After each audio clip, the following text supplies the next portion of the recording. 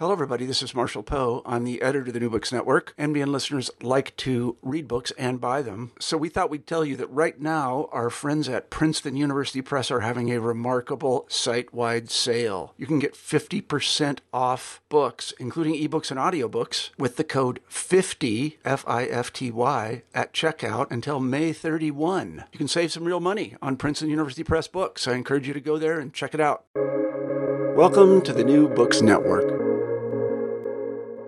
Hi, this is Laura Goldberg. I'm your host today with the Food Channel here on New Books Network. You might know me from my website, vittlesvamp.com. I'm here today with Robert Bradley, who just released Eating Peru, a gastronomic journey. Really, thank you for joining today, Robert. Oh, it's my pleasure. And I prefer Bob. Bob, you've got it, Bob. So I have to say from the get-go, having read your introduction, it seems that this book, in some ways, is a bit of a love story, not only with Peru and food, but with your wife. Can you talk a little bit about that? Yeah, sure. For years, I sold wine in New York City and New Jersey. I worked for Robert Mondavi. So I had a lot of food background. I was sold to restaurants, Filonico, Chanterelle, Gramercy Tavern was my account. And then one year I just, in the 90s, it got a little bit too corporate. So I went on vacation in Belize and I saw these archaeologists work and it made me want to go back to school. And I got my PhD at Columbia in art history and archaeology with my focus on Peru. And when I got to Peru, I don't think I ever lost the foodie bona fides because I kept coming down from the mountains where I was doing my work and I said, wow, the food's really great here. And one thing led to another. I ran into my wife who's, Peruvians have unbelievable food surrounding them. Like, even in the smallest village on the coast of Peru, the fish is fresher than almost anything you get, even in a big city market. And I sort of bonded with my wife because she just naturally loves good food. That's the one thing that we really had in common. And, then after years of doing the archaeology, I just started to publish in food. I published in a journal called Anthropology of Food, and I drifted from archaeology into food studies, and that's how I got here. But yes, I still do. My wife's Peruvian, but I do the cooking in the house. And I'm really interested. I love when I'm down in Peru cooking with her mother, or like going to markets and learning things, and she's fine with that. Am I wrong? But I think some of your mother-in-law's recipes are actually in the book too. Yes, Sonia's got something in there, and her aunt Cecilia, she has a restaurant in Lima, and one of her recipes on papa de huaycaína, and that's in the book too. But her restaurant's really doing well. I was there in August, and it's just really gotten bigger. They have a new floor, and Lima's got such a fantastic food boom. They did the top 50 restaurants in the world, and incredible. Seriously, for this, as you call it, it's an elitist. There's aspects of it that are very elitist in terms of the gastronomic boom.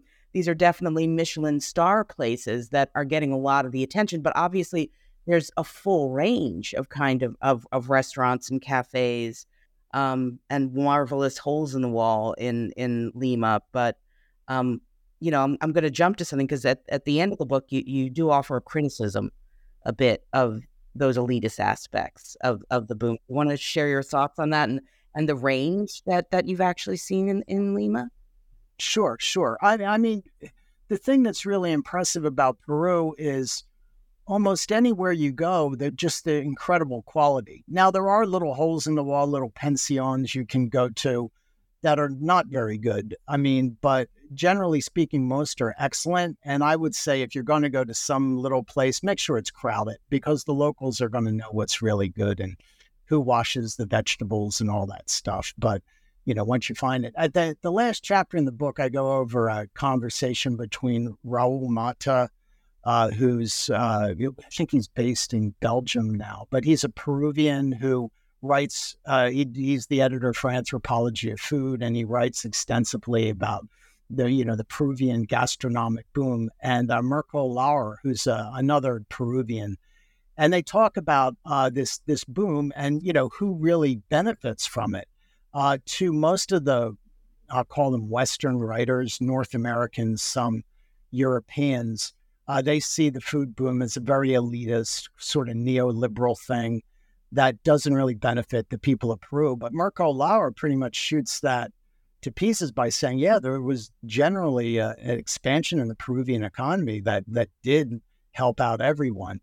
I mean, for me, I have the background with, selling wine, being in the, the business, so to speak. So I understand that Peruvians are rightly proud. There's a whole school of authors that publish from San Martin de Porres Press, and they publish basically recipes and histories on why Peru is so special. It's a little nationalistic, but it's generally, it's almost 100% positive. The writing that comes out of the West is critical of the boom for the most part, and it takes a more theoretical approach, like this is, as you said, just an elitist thing. And I'd like to think I look at both. Yeah, and that's good, because there are some things that just get elitist and kind of silly, but then again, the whole opus, or the whole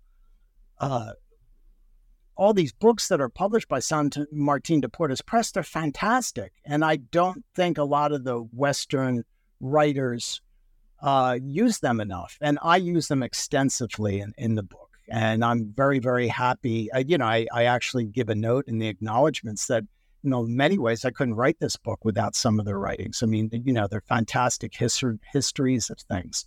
So, that's... You can't really give credit where credit is due. The other thing I will say is there was a poll you mentioned in the book that a poll in Peru found that 39% of Peruvians consider gastronomy to be the principal source of national pride, ahead of the ruins of Machu Picchu. It was at 36% Machu Picchu. I thought that was kind of astonishing. Yeah, and that is a really, really, really good thing. I mean, Machu Picchu is basically getting loved to death. I do study abroad of Peru pretty much every year, and generally speaking, I have to do it in the Cusco area, even though my wife's from the North Coast, and there's other places I would rather go. I've been to Machu Picchu many times, I think 8 to 10, something like that. And every time I go there, it just gets more and more restrictive. Now they have it so you have 2 different passes. You have one in the morning, one in the afternoon. You have to follow a line, almost like Disney World. It's just, there's so many people up there. It's really hard to have a really great experience. I mean, the first time I went to Machu Picchu, I went wherever I wanted to. I found a little cave and chewed some coca leaves and sat there for a couple hours and unbothered. And you just can't do that anymore. Even with the students now, when I go there, I take the trail up to Machu Picchu because I like the climb. It's kind of fun. But I do, as soon as I see the buses at the top, I just turn around and go back down and have lunch. Yeah, I see that. It's just anything that, there's so many other wonderful ruins in Peru, wonderful pre-Columbian, sites. But everybody's got to do the bucket list, Machu Picchu. Yeah. Yeah. No, it's for Instagram, Yeah. I know. Yeah. No, it's a shame. But that said, it was really impressive that so many Peruvians consider gastronomy to be what they're proudest of in terms of national pride. Yes, that's wonderful. That's wonderful. And one of the other things you brought up in the book that struck me was that there's a real difference in freshness and staying away from junk food. You mentioned that bread is often delivered twice in a day to most households. And in the coastal villages, you'll see in the morning, you'll have kids with bicycles and this white box in the front, and they'll ride around, ring the bell, and they'll deliver your bread. And then again in the afternoon, so 2 times a day. I love when I got there with my kids and my wife, and my kids didn't snack. I mean, there's really Peruvians aren't very good at having snacks in the store. They really don't need them. And it's nice. It's nice, having fresh things. So yeah, it's a wonderful way to live. I will say you also mention in the book that this has been going on thousands of years in many ways, Great Food, that you mentioned that there was an archaeologist that excavated the remains of a woman, I want to say it was something like 4,000 years ago. This was, and that the undigested material that they discovered in her stomach, that they were able to actually figure out what her last meal was, it included, and let me know if I got this right, mussels, clams, sea snails, sea urchins with ají, hot pepper, along with 3 types of fruit. And I mean, you also wrote in there's a great line. At this time, in any other corner of the world, not even powerful despots would have dined as well as this ancient Peruvian. No, that's exactly correct. And that was that Junius Bird did the work there, but then Tom Dillahay, who's just a fantastic archaeologist, he did the follow-up excavation. So this was recorded quite well. I mean, this is good data from people that really know what they're doing. And when you see that, it's just amazing. I mean, the way that these ancient people ate on the coast is just it's phenomenal to me. The other thing that always got me was the loche squash. Loche is a type of squash which is really only grown in the area around Chiclayo, which is a city in northern Peru. And it's been cultivated there for 10,000 years. 10,000 years. I mean, I found an article when I was doing my research, and it was a meeting of, there's a scientific name for squash, it escapes me right now, but it's a meeting of all the squash scientists or botanists. I love the idea that there's a meeting of squash scientists. Yeah, it's kind of amazing. But anyhow, out of this proceedings, they published a paper where they said this loche squash is 10,000 years old. It's only cultivated in this one area, and it even astounded them. And they use this squash nowadays in a recipe. They cabrito, so they make the kid goat stew, which is very, very famous. It's one of the most famous dishes, non-ceviche dishes in Peru. And it's the cabrito norteño, the one from the North Coast, is the most famous. To make that, you need to use loche. So, my mother-in-law says it gives it a flavor that if she doesn't have loche, it tastes like water. Ricardo Sulim Wang, who's Tushan, Chinese Peruvian descent, he says it gives tropical fruit flavors to the cabrito, but, they wouldn't cook without it. So one year we stayed in Trujillo, which is a city that's 3 hours south of Chiclayo, and they don't grow it there. So my mother-in-law, when she would come down from Chiclayo by bus, the 3-hour trip, she would carry a loche with her. She just couldn't. Like a woman with her own squash. Yeah. I mean, and that's how serious they take that. I mean, it's, and when you think, it was literally almost the hunter-gatherers that got there that were cultivating this thing. So it's really one of the first things, cultivated. It's amazing. It just, yeah. So as far as the freshness of things, the enduring, things that they use in dishes, it's amazing. There's a reason why Peru is such a celebrated, food destination. Well, you brought up earlier how incredibly fresh the fish is there. And obviously the dish that I think at least most Americans know really well is ceviche. I was hoping you could talk a little bit about that. I mean, a number of us have tried it. I've tried it, but what do you think most people don't know about it? And I mean, obviously there are nuances based on different areas in Peru, but I would love to get the full ceviche download from you. Yeah. I mean, sure. I'll talk about that all day. Peru spoiled me with fish. I mean, it really did. I could go into the most expensive market in New York City, and the freshness isn't anywhere close to what it would be in a village. I mean, in Huanchaco, or if I was in Pimentel or Terminal Santa Rosa, this huge, basically truck stop where they load the fresh catches onto trucks, and you can get to pick a fish. Well, once they find out that you have real money, you have real soles, and you're prepared to pay $50 to $100 for a fish, they're very, very nice to you. I find markets are the greatest places in the world once they figure out you're not a tourist and you're not there just to take photographs of them, but you want to do business. And it's the most wonderful experience you can get. But all these fish, the easiest thing that I do is I always go up and smell them. And, you smell like a fish that has no smell whatsoever except the sea. It smells like the ocean. And you try to do that in any market. I mean, I've done that here in markets, say, can I smell it? And to me, it's always, well, that's not too decayed. I mean, there's always a little smell of decay. And you do not get that in Peru. In Peru, the really fun stuff is on the north coast. They have these cabalitos de tortura. They're reed boats that are pre-Columbian. They're the same boats that they use in the pre-Columbian era, except they stuff them with empty soda bottles now to keep them floating longer because they're reed boats. They get waterlogged after a while.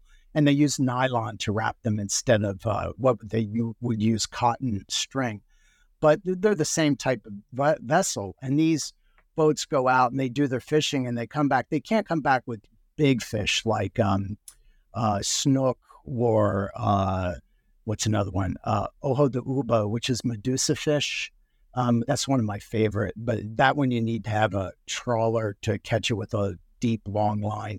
But they come back in with cheetah and these smaller fish that you can buy them right from, right as the boats pull up. I've done that with my mother-in-law, run down there with restaurateurs and throw money at the guys. And you got something that was just swimming, an hour ago, a half an hour ago.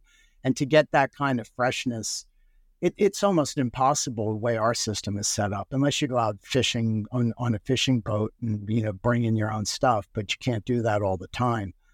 So, this is something that Peruvians take for granted. I mean, and they're very picky about their fish. On the North Coast, too, any celebrations, it's typically they'll have sudado, like a fish stew, or ceviche is always like the first course.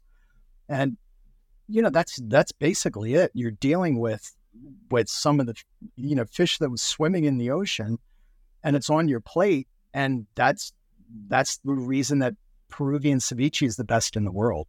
I mean, when I'm in restaurants, I ate in a Peruvian restaurant here a couple of nights ago. And to me, that's sort of the kiss of death, because it'll never be as good. It'll never be as good. Well, one thing that they do, and you probably noticed this, where, at any Peruvian restaurant you go, and they use ají amarillo. Ají amarillo is capsicum bacatum. I think it's a type of pepper that they only have in Peru. I mean, I've grown some in my backyard. I brought seeds back, but generally speaking, and it's not yellow, it's actually orange, which makes it kind of weird. It's not a hot pepper, but it's very flavorful. And you buy the paste here. You can buy the paste in most, you buy it online, Amazon will have it.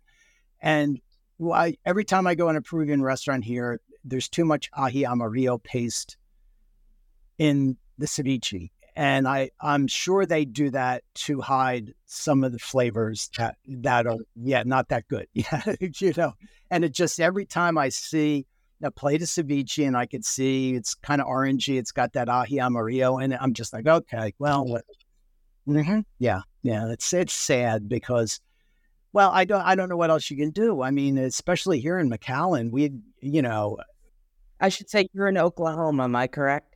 No, I'm in Texas. I'm about an hour and 15 minutes from South Padre Island. So you do get good fish come in there. But again, it's got to go through this whole chain. By the time it gets to even a high-end supermarket here or a high-end fish vendor, I mean, it's already been hanging out for a day or two, So yeah, no, it's challenging. I mean, I will say I live in New York, and Lord knows the places here that FedEx in fish, which I find amazing, from Japan.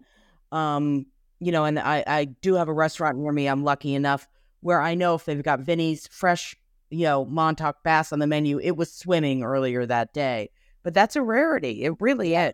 Yeah. Yeah, well, it's not in Peru. You know, Laura, you'll love it there. You know, get there, you just be, wow, this is really amazing. I don't want to, and especially once you develop a rapport with you know, some fishmongers, some, you know, the generally speaking in the markets, you know, a lot of women, you know, are the sell the fish, and once they know you're coming there every day to buy what they have, they're really nice. I mean, I get the I get most flattered when I go into a market. I remember, you know, a few years ago when Chaco, I went into the market and there were some of these, you know, people from Lima. You know, you could tell they were, you know, upper class people on vacation in Trujillo. And the woman in the market, like she took my order first. She actually, you know, addressed me before them. And they said to her, why are you talking to this gringo? And gringo has no not negative connotation in Peru. It just means foreigner. So they said, why are you talking to this gringo before us? And she's there. Well, he's here every day buying fish. And I was like, yes, I am. Thank you. Well, I've got to say, you know, you're telling me that I should go to Peru and I'll have a great time. Your first chapter, you basically lay out a food historian, foodie's dream tour of Lima and then one of Cusco. So, you know, were you actually thinking about somebody following in your footsteps when you put that together? Yeah. I mean, I want to have people, you know, go to the right places first. I mean, you know, you can have a bad experience you can have a bad experience anywhere. Yeah. I mean, you know, so you can, you know, and then people, I understand, you know, they're going down to the global south. They're going to a place where they might not know the food that well, and they'd be a little defensive. But I don't want them to stick to the tourist places or God help us, just, you know, go have Peruvian or, you know, McDonald's or something, because there are McDonald's all over Peru. There's a lot of places everywhere. Yeah. No, that's for sure. But I mean, you know, but right next to McDonald's or right down the street, you'll have La Lucha, which is a Peruvian sandwich place. The best turkey I've ever had in my life is in Peru. I literally don't like Thanksgiving. I know it's coming up because there's so much bad turkey that we have here. Dry, very dry. Yeah, it is. And my father-in-law would pay. He would have no problem paying. And you know, he's not a wealthy man, but he would pay 100 soles. He would pay like $30 for a turkey there. And, you know, it is about as free range as you can get. And, you know, they just cook. They're very precise. He'll send the turkey down to a local bakery so that they use their ovens. They're really, really just obsessive with the turkey. So much so, and that's Trujillo in this northern city. La Lucha is a sandwich shop that's, you know, there's a number of them in Lima and a few other cities, and it's fantastic. They're turkey sandwich with salsa criolla, which is red onions, hot pepper, and lime juice. That's the garnish on top of this fresh turkey sandwich with fresh made bread. It's an incredible sandwich. But the best one in Peru, but the best one in Peru is in the city of Trujillo. There's a sandwich place in there, the Jugaria de San Agustin. And you can get a glass of papaya juice with a turkey sandwich there. There's typically a line, you know, going out the door of that place. It's amazing. So, yeah, it's making me hungry. If I could, I'd jump on a jet and just do Thanksgiving in Peru and, you know, have some turkey sandwiches. That would be nice. I mean, haven't you ever tried to do Peruvian Thanksgiving in Texas? Yeah, what I do is I have a charcoal grill, you know, and a rotisserie. And what I'll do is I'll do a rotisserie, you know, turkey. I can't do a real big one, but I could do a smaller one. And I'll typically just marinate it with some soy and some lime and some olive oil for, if I can, 3-4 days, and then put it on the rotisserie. And that's really good. I don't make my own fresh bread, but maybe someday I will. But I could get pretty close. I mean, the salsa criolla, I think I have that recipe. Yeah, I do in the book. I mean, that's something that, you know, anyone should try. Just get the red onions with a hot pepper, and you could use anything. Some of the Peruvian hot peppers are hard or impossible to get here. There's basically one, two, three, like four of them that are fantastic. One's the ají amarillo, but the best one's rocoto. That's the one that it looks like a little mini bell pepper, but it's not. It's hot, and it's got a flavor that's just absolutely exquisite. You know you have one because when you cut it open, it's got these black seeds. I can't grow them here because they have to grow in a cooler climate with a little bit of altitude. But they do grow them in Mexico, and we get them, or at least before the pandemic, we got them in our market here in May, right around that time, and they call them manzano peppers, but that's a Peruvian pepper. That's, so they're absolutely fantastic. But if you ever get a rocoto, you could use it with red onion, lime juice, salt, and that's basically it. And that's enough. It's enough.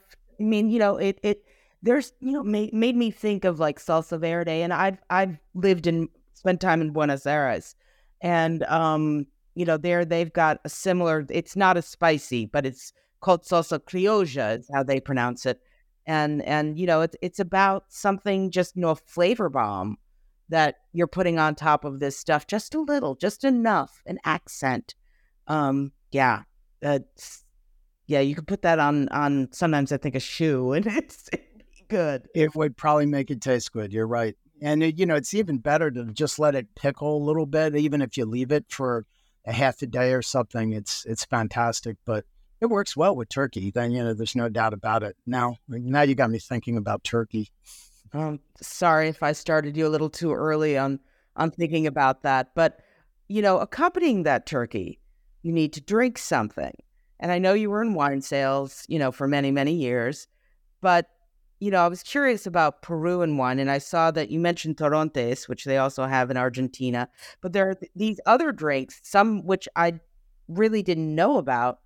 I've heard of chicha, which is a maize beer, but this other one, guarapo, which is a sugarcane beer. And then, of course, there's pisco.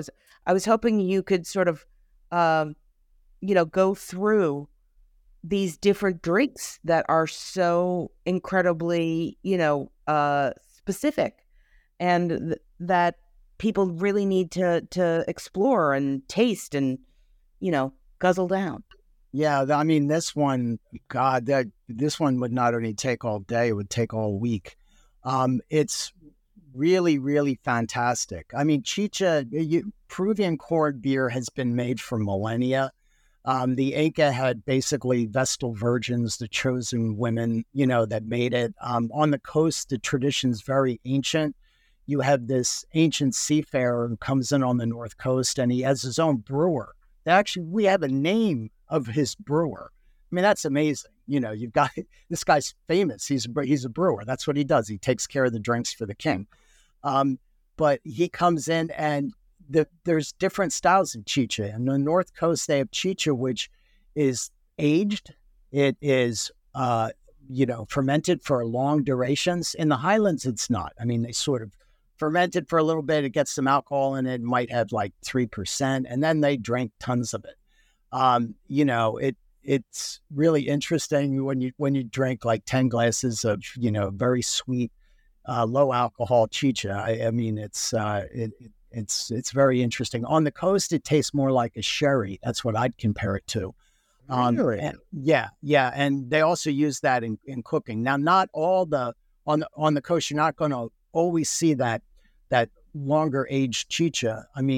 Because a lot of Highlanders have moved down to the coast and they're making sort of the sweet style. To me, there's just nothing like an older, something that's been aged and fermented for a long time. If you find a place that has that, you'll know what I mean. Guarapo is sugarcane beer, and that basically came in. I totally mispronounced that. Totally. No, well, that's fine. But that came in with the enslaved people, basically the Afro-Peruvians, and that was a very, very popular drink. If you start looking in the colonial record, you see that guarapo was just was about as popular as chicha for a while. You have to remember that Peru brought in When you look at, after the conquest era and, Pizarro and Almagro basically kill each other, they were more like mafiosos than conquistadors. And then finally they send in Toledo, the viceroy, and the king of Spain says, hey, keep this under control. And then you get from 1600 to 1700. I mean, Lima is the most prosperous city in the world. I mean, just about. I mean, they find this silver mine, Potosi, and it changes the world's economy. And Peru becomes this incredibly wealthy place. And unfortunately, they brought in a lot of enslaved Africans that did a lot of the work.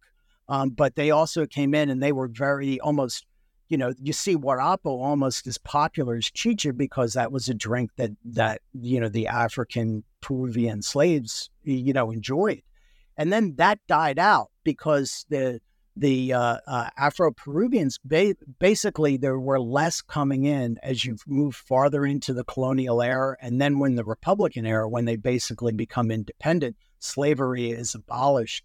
And sort of all the Afro-Peruvians, the Africans just blend in with the Peruvians and they just, sort of disappear, as does Guarapo. I mean, I have a friend who's an expatriate. He married a gal who's from a Quechua-speaking community, and I've traveled pretty extensively in Peru, but he's much more so than me. And he's never had Guarapo.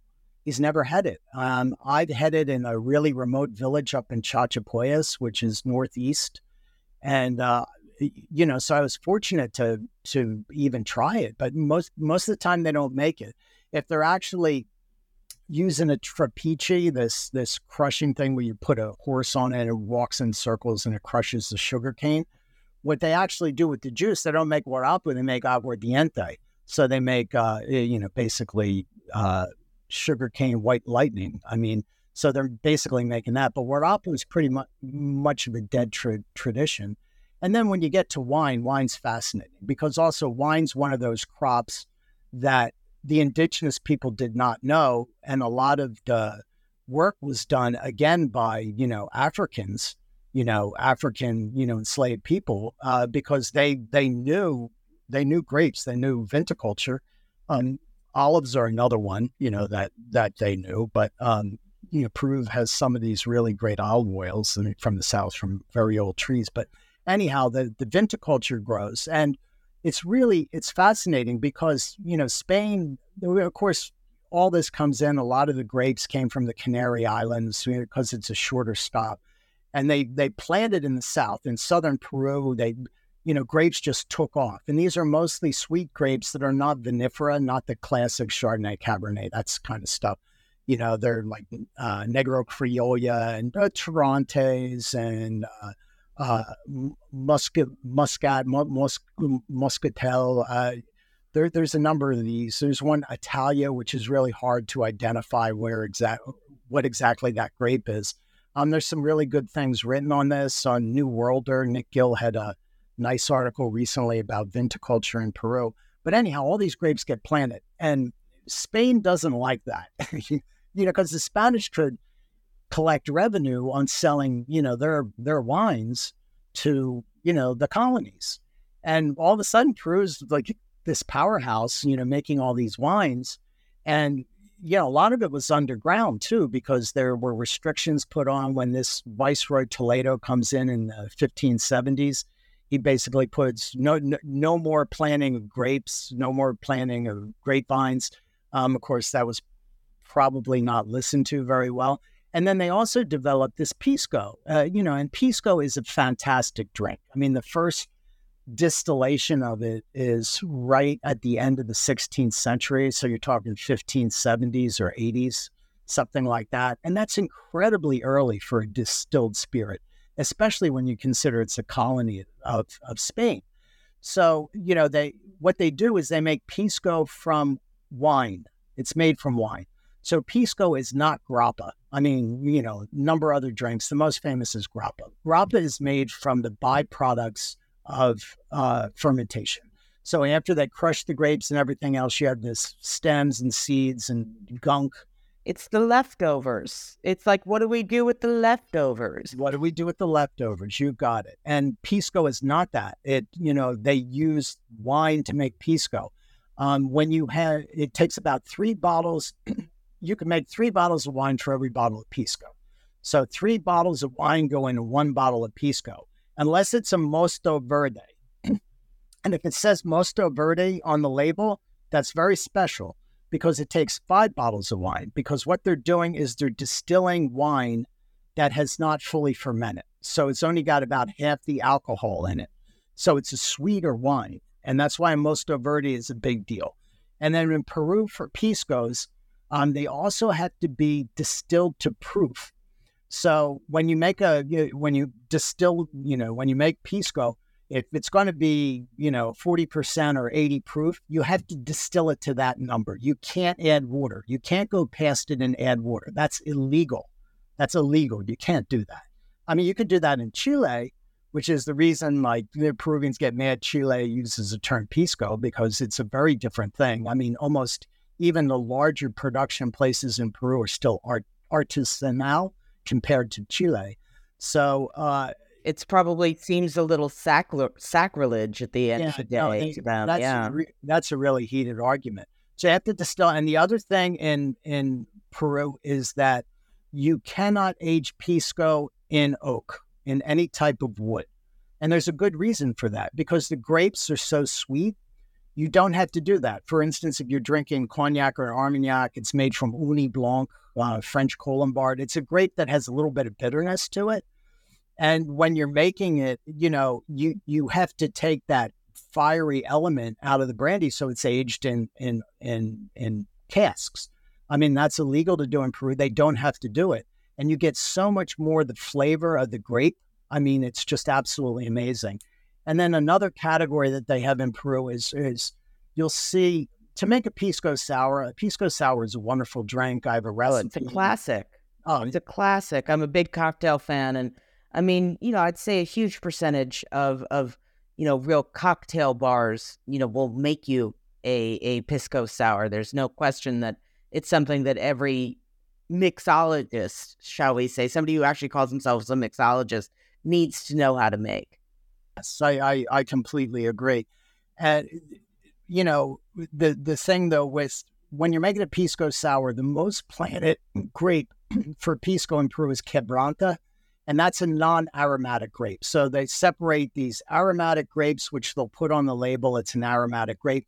These ones have more nuance. They're the ones that you want to sip. They're sipping Piscos. Non-aromatic grape is Quebranta, and another one is Alcholada, and that's just a blend of 2 different, a number of different grapes. So those are the 2, Alcholada and Quebranta, that you want to make a Pisco Sour with. I mean, just use them. If you get an aromatic and you're making a Pisco Sour, that's crazy. I mean, I've noticed that's now. For sipping, yeah. Yeah, last time I was in Peru, I'd go into one bar. There's one I know in Cusco that it's a Chinese Peruvian restaurant, a Tushan restaurant, very fancy one. And then they had on the list, they had these aromatics that they were making the Pisco Sour, and it was more money for the Pisco Sour. And I said, why are you doing this?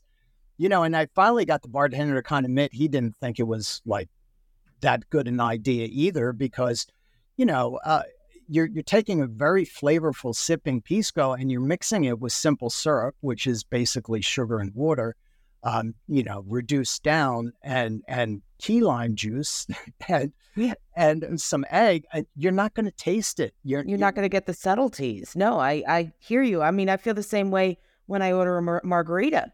Yeah. Why use a really fabulous sipping tequila when you're going to be then throwing in simple syrup and lime juice? You're not going to get all the nuances. No, I completely agree. And I think the Peruvians got that from the Mexicans. I really do. I think somebody went to a high-end Mexican restaurant, and said, wow, wait a minute, look, they're using these, more expensive Piscos and getting a better price for it. But I hope that tradition, right? It's not tradition. I hope that fad just sort of goes away pretty quickly, because you just use Quebranta. Quebranta's fine. It's just do it right. There's a reason that's how it's been done. But you just mentioned that this was in a Chinese Peruvian restaurant, and you talk in the book a good deal about the Chinese Peruvians, but also the Japanese in Peru. And, I've heard a lot about Nikkei cuisine, and I was hoping you could speak to that a bit. Sure. Well, first of all, so, and this sort of ties together because, as I said, as Peru moved into the Republican era, all the slaves were freed. They sort of assimilated into the culture. And then you had the businessmen towards the end of the 19th century, 1870s, 1880s, and they need workers. they need people because Peru had sugar plantations, which were huge on the north coast. And they also had guano, which was basically the bird poop on the rocks or on the little islands, the rocky islands off the coast. And they had tons of it because there's so many birds. And what they needed the guano for was to make nitrates, to make fertilizer, and also some with armaments, but mostly fertilizer. So what the Peruvian businessmen did, they had this compact with the Chinese, and it was in Macau, kind of a more lawless place where they basically got all these workers to sign their lives away and come to work in Peru for basically in horrible conditions. So somewhere around the 1880s, Peru brought in 100,000 or more Cantonese-speaking Chinese nationals that basically did the work on the sugar plantations and getting the guano. And they were 99% men, so they didn't have families. So, what happened is a lot of them married into Peruvian society. A lot of them mixed with indigenous communities, which is kind of fascinating. Hence my friend's name, Ricardo Sulim Wang. That's that great. Name itself. It's just kind of fantastic. It's wonderful. So they say they all mixed in, and then the Chinese kept to themselves. They had their own storehouses where in the back there might be a little kitchen, somebody cooking for the workers, and these developed into small restaurants, chifas. Peru has just per square inch probably more Chinese restaurants than any place outside of China. So that these chifas, and nobody knows where the term chifa came from. They think it's chifan, like eating rice, but that's Mandarin, but it's kind of similar in Cantonese. So, all the research I did, they think it's a bastardization of eat rice. And these restaurants that developed, they became socially accessible at the end of the 1920s, going into the 30s, when the aristocrats in Lima would do their parties. They would do their wedding celebrations in Chinese restaurants. And by that time, they'd become very fancy. In the book, I give the names and sort of the dates on the first ones that became the high society places. It started out with the rich bohemians would go to them first, and then the whole high society. And nowadays, Chinese restaurants, Tushen is the term for Chinese Peruvians. It's just, they're phenomenal. There's some places, that friend of mine told me that there's a place in Lima's Chinatown which has the best mooncakes outside of China. So, it's really serious stuff. The Japanese come in later. They come in at the beginning of the 20th century, so 1910, 1920, something like that. And they come in, sort of get some of this work on the sugar plantations, but the Japanese didn't stick with that. I think they found those conditions pretty horrible, and they started to get into textile work, and they also assimilated more. They seem to have a quicker path to prosperity than the Chinese communities did. Of course, there was a huge blip in the during World War II, where the Chinese were kind of persecuted in Peru as they were. The Japanese were persecuted in Peru as they were in many other places, because they were on the other side of, they were on the Axis side of World War II. But after that, then, the Chinese Peruvian communities really thrived. It sort of epitomizes itself in Fujimura. Here's a guy who, when he was going to go to jail, he said he was born in Japan, and when he was a president, he said he was born in Peru. I don't know what the full story is on it, but you had an elite Japanese or Nikkei, individual became president of Peru. And also, there's a couple of really interesting, migrations. Nobu Matsuhisa, the Nobu sushi places. I mean, he came to Peru in what was it, like the 1970s? And he sort of like, that's when he really honed his craft was in Peru with all the great seafood. And of course he goes on and he builds a worldwide empire. But a lot of if you go to his sushi restaurants, they have this like Nikkei, this Japanese Peruvian touch to them. I mean, one of the top 50 restaurants is Maido in Lima. And, there you can get, fantastic Japanese, Peruvian food. I mean, generally speaking, the ceviches will be fantastic in a Nikkei restaurant, but you'll also see, the sushi cuts are just going to be phenomenal. You see this type of ceviche that's on most menus in really good cevicherias throughout Peru. It's called tiradito, and it's basically thin cut slices, almost sashimi type slices of fish that's used with the lime juice and the hot pepper to make, and, the onion to make a ceviche. Although generally it's a very light touch on all those things. And there might be something else added in there, maybe some ponzu sauce, something like that. But yes, so that's been, in the book, what's really interesting is, for instance, some of the Nikkei chefs will say that, the eating of raw fish was something they brought to Peru. That's not exactly correct. I mean, when I did some of the research on it, the Limeños, when they made ceviche in the 19th century, they would tend to marinate the fish, and it was bitter oranges back then. There used to be lots and lots of bitter orange juice. They would marinate it in bitter orange for hours. Today, making ceviche is just a little splash, mix it up, and then you serve it right away. If you marinate it for hours, it's going to overcook the fish, let's put it that way. So the Japanese chefs brought in that tradition of just splashing it with some sort of citrus juice and then serving it. In Lima, on the North Coast, and a lot of these small communities, they've been eating raw fish forever. I mean, when it's that fresh, you don't do anything. I think was he's the author. Yeah, he wrote about, they call it lunch on the oar. So the fishermen having, like cutting up a fish and eating it while they're floating in their reed boat out in the ocean. I watch my wife. My wife will, like almost any fish, she just doesn't want me to cook it. She'll, and I know her family, I've seen so many times, the fish is so fresh. They're just so used.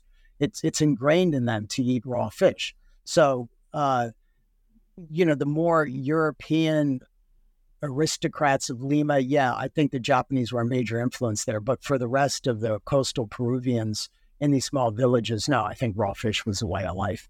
So I hope I answered. I went on for a while, but I hope I answered that. I thought that was absolutely enlightening. Thank you, Bob. But please, I would be remiss if I didn't ask you about coca leaves and chewing coca, which I know is a big tradition in Peru. And I know some people have the misconception that coca, as in Coca-Cola, somehow has something to do with cocaine. Not that it isn't a stimulant, but I would love to learn more. Sure. I mean, I love talking about coca. I mean, it's one of my favorite things in the world to talk about. Remember, coca leaves, people chewing coca leaves as a stimulant has been around for at least, Tom Dillahay did the recording where 8,000 years ago for sure. I would say it's older than that. I would say 10 to 15,000. As soon as people got to the Americas, they started chewing coca leaves, South America in particular. There's 216 varieties of coca in the world. 4 of them have cocaine in them. They're all in South America. Most of the work on it was done by Tim Plowman, the great Tim Plowman, who passed away in the late 80s and 90s. So anyhow, out of the four, there's one called Tupa coca. It's like Tupac, or that means royal coca. And that's the one that the Incas, sort of pointed out was the best tasting. It's got wintergreen flavors to it. It's from northern Peru. It's got a very long name with Trujillo in it because it's mostly grown in the highlands right above Trujillo, where above the high Chicama, the area where the Chicama River goes into the ocean. But there's an area of like low mountains right before that, and that's where that leaf is grown, like dry foothills at about 1,000 meters, something like that, 2,000, 3,000 feet. So there's 4 varieties. That's the most special. The Inca pointed it out as the most special. I mean, coca, when you chew coca leaves, and it's like chewing tobacco, it's not very cosmetic. Every year in my study abroad, I did a class on the to the students on how to chew coca leaves, and generally they hate it. I mean, because it's a mild stimulant. It's not like cocaine. Cocaine to me is one of the worst things in the world. It destroys this plant and the relationship we've had. Human beings have had it for 10,000 years. It was first synthesized by a German chemist in the 1860s. So there's a very ancient tradition that sort of got just contaminated by too much of a good thing, let's put it that way. And of course, the first thing on cocaine was super soldiers, and the rest of the history is just really not very pleasant. But, getting back to coca, if you're chewing coca leaves, you need to get the alkaloid, which is the cocaine, other vitamins and minerals out of it, you need an alkali. And an alkali will be something that leaches out the alkaloid. And the typical alkali that's used is cal, quicklime, the stuff you put in your garden, or you could use wood ash. It'll do the same thing, not as effectively. So what they do is, if you're chewing coca in Peru, then you would, in the north, you have a lime gourd. So it's a small gourd with a little pin that goes in the top, and you add small amounts of quicklime to your mouth, to the macerated leaves. Don't swallow the juice or you won't want to eat, So you do that, try to hold it in your mouth. It leaches into your body through your teeth and your gums. And it gives you a mild stimulant. It's something where, people in villages too, agricultural workers, basically the campesinos doing hard. Is it like Red Bull? What's that? Is it like Red Bull? Yeah, it's something like that. It makes you keep on going. I mean, who is it? Arno Mayer, I think, the famous anthropologist at Yale, once said, like, chewing coke or doing cocaine is like going through the Andes in a jet airplane. Chewing coke is like going through the Andes on the back of a donkey. And that's sort of the way it is. It's very intimate with your surroundings. You won't want to eat. You won't want to drink. You'll just want to keep on going. It helps me on the trails a lot. It also opens up my lungs. I have asthma, but I have absolutely no problem at altitude. Because I chew a lot of coca, I can feel it opening my lungs. But, it's not studied the way it should. I mean, I might get to that in a second. But anyhow, you have to chew it with something. And it's mostly, with the quicklime. In Cusco, in the southern parts, what they do is they have a thing called yipta, and that's in Bolivia too, which is like a gummy ball, which is like some sort of gum, maybe sugar, and it's got like wood ash in it, and you bite off little pieces. It does the same thing. That having a bottle gourd and the pin is pre-Columbian, because the Moche people before the Inca, there's examples of these bottle gourds with sometimes they'll have golden pins. The Inca for sure had them, but somehow after the conquest, that sort of died out, especially in the Cusco area, which I'm very curious as to why. It's a paper I always wanted to do some research on, but I just haven't gotten around to it. And in Bolivia, too, they don't use the gourds. In northern Peru, you'll see the gourds. Some of them are really beautifully made with like bone tops with maybe a monkey or a condor on the top of the pen. One time I was in Bolivia, I was in La Paz, and I was buying coca from an Amaru woman, and they sold these little bags like they sell at the airport in Cusco, but they're dirt cheap. They're like 5 cents for a bag. And I asked her, I said, what are these? And these are so small. But when I asked the price, I said, okay, give me 10. And then she was like, oh, okay, you like coca? And I said, yeah. And, I said, do you have any cow? And she's like, well, why? And, and I said, well, what do you chew it with? And she said, Yipta. And she gave me a ball of Yipta for free. It's almost like you're getting matches. I mean, in the Cusco airport, those little bags cost a fortune. I mean, because they're tourists, and they won't give you Yipta because most gringos, again, that means foreigners, don't know to ask for Yipta to, the alkali, which will leach out the alkaloids. So they go in their hotel room, they choose some. I think it's just that. Yeah, and nothing happens. So it's just kind of, it's kind of ridiculous. But anyhow, with this woman, she asked me what I chewed it with, and I showed her my Porto, or my Calero. That's the term. The Spanish term is Calero. Porto is the term for, bottle gourd. And I showed it to her, and she looked at Que Linda. She looked at it, she loved it, but she didn't know what it was, which is amazing. I mean, because that would have been ubiquitous in the pre-Columbian world. That would have been the instrument that they would chew the coca with. So, that's kind of, it was shocking to me. But for some reason, there's some part when you get farther north that those older traditions of having these caleros, these bottle gourds, and chewing it with quicklime, where it's just didn't fade away. And I don't know why, but like I said, it's something that I've always wanted to work on. You can get, you can get a solvent, a strong solvent will leach out the cocaine in the coca leaves. I mean, water is a very mild solvent. So when you're drinking coca leaf tea in Cusco, there's coca leaves all over Cusco because one of the biggest coca growing regions in the world, although it's not the really good coca, is the Barum, which is it's north of, very close to Cusco. But when you have the coca leaf tea, you might get like mild euphoria, very, very mild, because like I said, water is not a very good, solvent.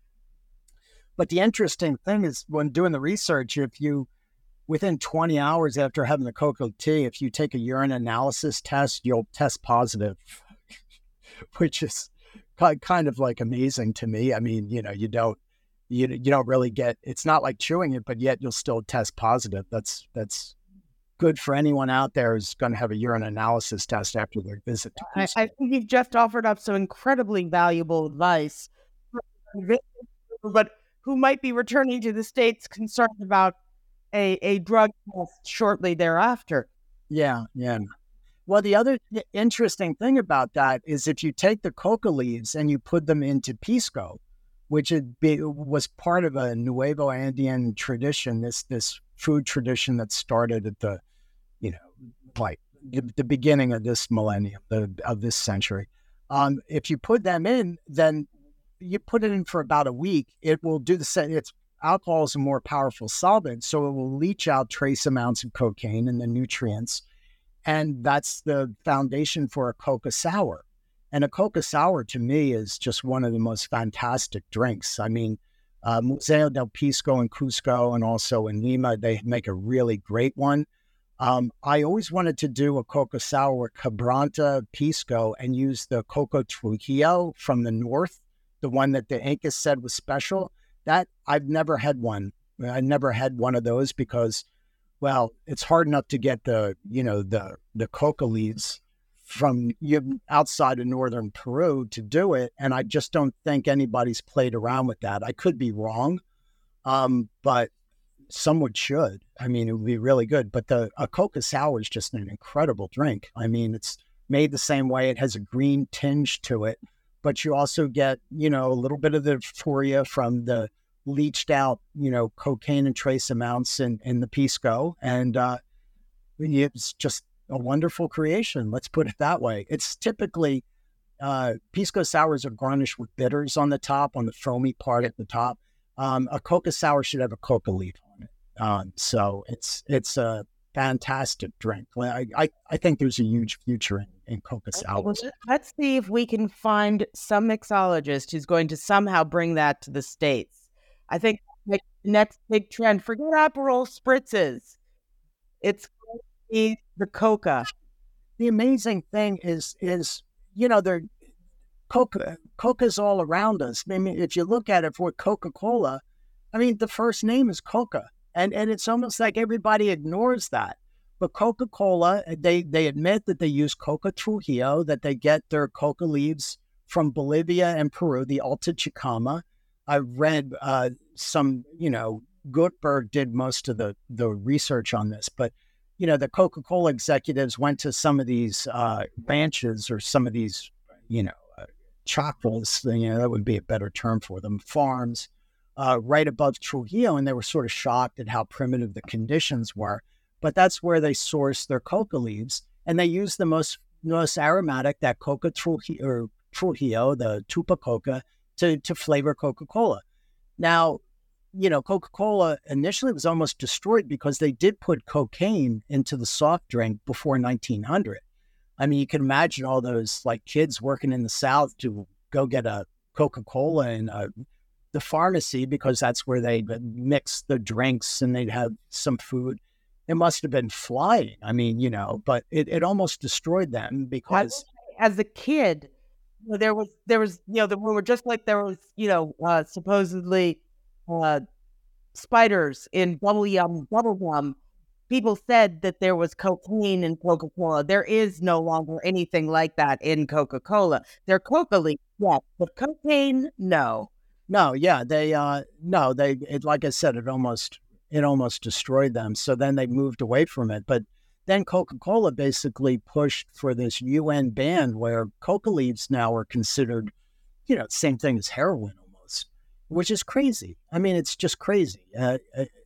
Coca leaves, they should be in, they have coca candies in Peru. I mean, and you could chew coca leaves in the Andean countries. There's no illegality to that. You only run into trouble if you take a whole bunch of leaves and you use chemicals like sulfuric acid and kerosene, and you make, the pasta, you make a paste, which is what they synthesize into cocaine. As soon as you make the paste, you break the law, and you could go to prison for the rest of your life. I'll try not to do that when I visit Peru, but there's no question after this conversation, I need to get a plane ticket because I got to tell you, just doing the turkey and the ceviche alone, you got me. But when you started talking about that sugarcane beer, I mean, I'm all in. So thank you, Bob. No, you're welcome. I mean, like I said, it's my pleasure. I just tend to run on about these things and keep going. But it's you're joyful, and the information in the book, the information in this conversation alone has been really fascinating. So thank you, Bob Bradley. His book is Eating Peru: A Gastronomic Journey. Thanks for joining today. Oh, you're welcome, Laura. I was saying, again, it was my pleasure.